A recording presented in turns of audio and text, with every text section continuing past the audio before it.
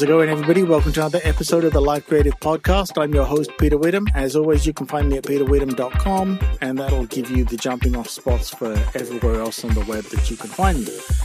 In this episode, I want to talk about interviewing someone and some sort of lessons learned, some tips, and all of that kind of thing, if that's something that you ever have to do. Now, in particular, what I'm talking about here is audio interviews for a podcast. So what happened was I did my first interview podcast for CompileSwift.com, which is my programming project. You've heard me mention it before. It has a podcast that I do there. Now, I have appeared on many episodes of many other podcasts and been interviewed, and I'm very comfortable with that. That's no problem. I guess I've grown in confidence the more I've done it. And especially like we're recording these podcast episodes, you have a mindset that kicks in as if you were talking to someone across the other side of a desk. So I'm sitting here now and I'm visualizing that you, the listener, is on the other side of the desk and we're having a conversation. You're just not necessarily replying to me in real time. Very comfortable with that. But there's a whole different mindset that kicks in when you are the one doing the interview. So what happened was, this was the first one for me, and I had done all my preparations ahead of time. As I've spoken before and said, I always deep dive on things. So when I decided to do podcasting, I deep dived on it. I'm always looking up, reading the latest stuff, hanging out on podcast sites, listening to podcasts about making podcasts, which seems very meta, I guess.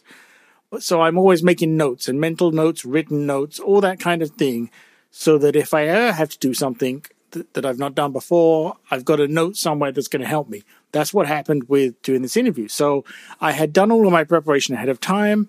We had gathered up a bunch of notes, put them in a document on Google's, whatever it's called, Google Docs, Google Sheets, whatever one it was. And everything was good to go. I had tested the technical side on my machine here locally a few times. And obviously I know pretty much how it's going to go for the audio for me because I make these podcasts, right? The unknown factor here was, how's it going to go recording somebody else? Well, the short version is it worked out fine. But let me sort of dive into it a little here. And I'm not going to get technical or anything like that. But, ahead of time, if you're doing this, you want to make sure that your audio and the other person's audio, or however many people you have, each one is being recorded separately to a separate file. Now, the reason you want to do that is because it makes life a lot easier when you're doing the editing. Because if I can open up an audio file that's got, my voice in it, and another audio file that's got somebody else's voice, if at some point we're talking over the top of each other and I want to drop out one of those voices, I can just edit it out and leave the other one in. Hopefully that makes sense. So that's the first tip right there. You definitely want to do multi-track recording. So what we do is, and it's a kind of a common thing with podcasts, is you have everybody record their audio locally so that if the internet sort of gets a bit weird or something like that, or the audio quality drops over, in our case, a Zoom call, there's a good, really nice quality audio file for each of us on our machines. And then at the end, we exchange those files with each other. So we've all got copies of all the really good audio files. What I do as well is I use a program on the Mac called Audio Hijack. And that lets me capture the incoming Zoom audio from the other person and capture that to a file as well. So it's kind of a double backup there. Anyway, that's the technical side out the way. So, moving on from there, I don't think I ever feel completely comfortable when I'm speaking with people, kind of an anxiety thing, but I've gotten better at it over the years. And funnily enough, part of the reason I started doing podcasts and I decided to really push myself out of my comfort zone, like I'm always telling you to do, and to do my first audio interview with someone, was to say, all right, Peter, I'm just going to push myself to do this. And anxiety is going to go through the roof and everything else. But afterwards, you'll realize, it's really not that bad. And sure enough, that's exactly what within about 10 minutes of doing the call, it felt like both sides had really settled in and we were just having a comfortable conversation. And the fact that we were recording it and then going to send it out to other people to listen to kind of becomes a very back of your brain kind of thing, right? And you just forget, and you're just having a really nice conversation with someone, which was really great. I really enjoyed the conversation, learned a lot, and felt that it was good because we had some pointers for conversation topics ahead of time, and we just naturally moved through those as it felt appropriate. Now, one of the things that I believe, and I may be wrong, but this is my belief, and this is what I think makes a good interview, is the idea is you want the guest to be the main focus, right? So in the case of a podcast, for example, if I'm doing an audio interview, I want more of the end product to be of the guest talking than me talking, right? My role is to sort of keep things moving forward, keep the guest feeling comfortable, have a nice conversation, but also recognize when it's time to move on to the next subject and let the guest, come on, feel comfortable, talk about their area of expertise if it's something like that. And in this case, it was a technical thing, like I say, some Swift programming stuff, and, really let them go to town with what they want to say, but also help them move forward and, make sure we get in the content that we want to get in. And so I feel that that's the duty of the host, whilst also enjoying it themselves, right?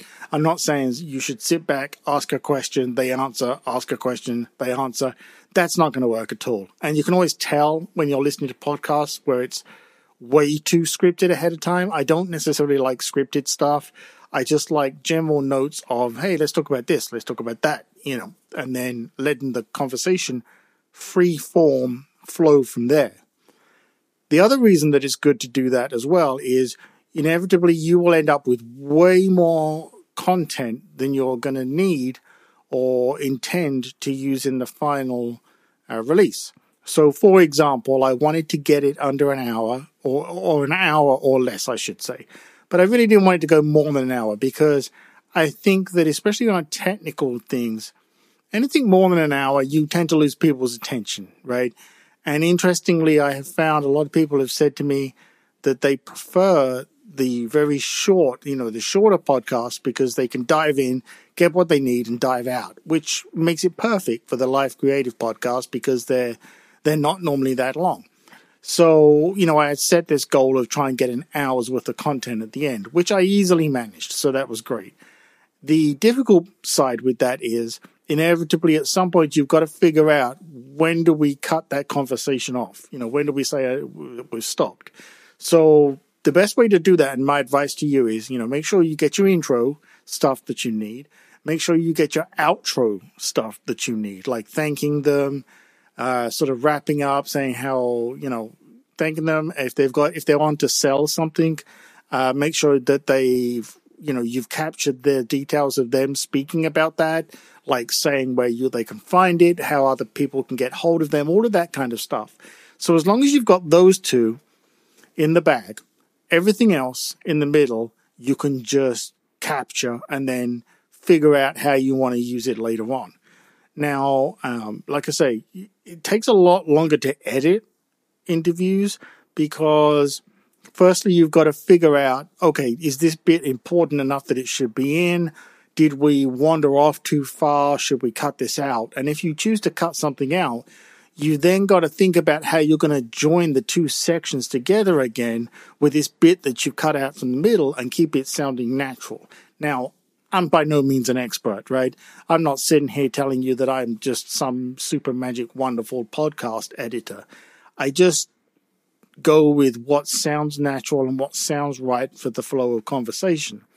And when you do something like that, you very quickly start to appreciate why so many podcasts pay people to do editing, because it's very time consuming. But funnily enough, it's something that I enjoy doing. So, I can't rule out that I would never offer that as a service to someone. I think I could probably edit other people's podcasts and enjoy it. So that's kind of an interesting lesson learned for me on this. Anyway, we're getting to about the 10-minute mark here, and I really want to wrap this up. But I'm hoping that if you're thinking about doing an interview or being interviewed on a podcast, that you think about some of the tips and some of the things that I've mentioned in here and, how that might apply to you. I'd also like to offer up that I would love to, now that I'm doing this, I would love to interview or just have a conversation with some of you. And if you want to come onto the show and we can talk about, whatever the topic is that you think within the creative field, I'd love to do that. So you can reach out to me, peterwitham.com/contact. And there's a form on there. You can just fill it in and we can get a conversation started there and plan something out. Because I think I learn so much from when I'm actually talking directly with someone rather than just this kind of conversation where I put this stuff out here, then feedback comes in and we take it from there. And I really enjoy promoting other people's work. So, for example, I did this interview, the person had a book, and I really do want that to be successful for them. And I really want to help promote that because I think that we all need to help each other get our stuff out there when we're not some huge company. So that's it for this episode. Like I say, you can find me at peterwitham.com. And again, on that site, you will find links to everything and everywhere else, like you've heard me mention before.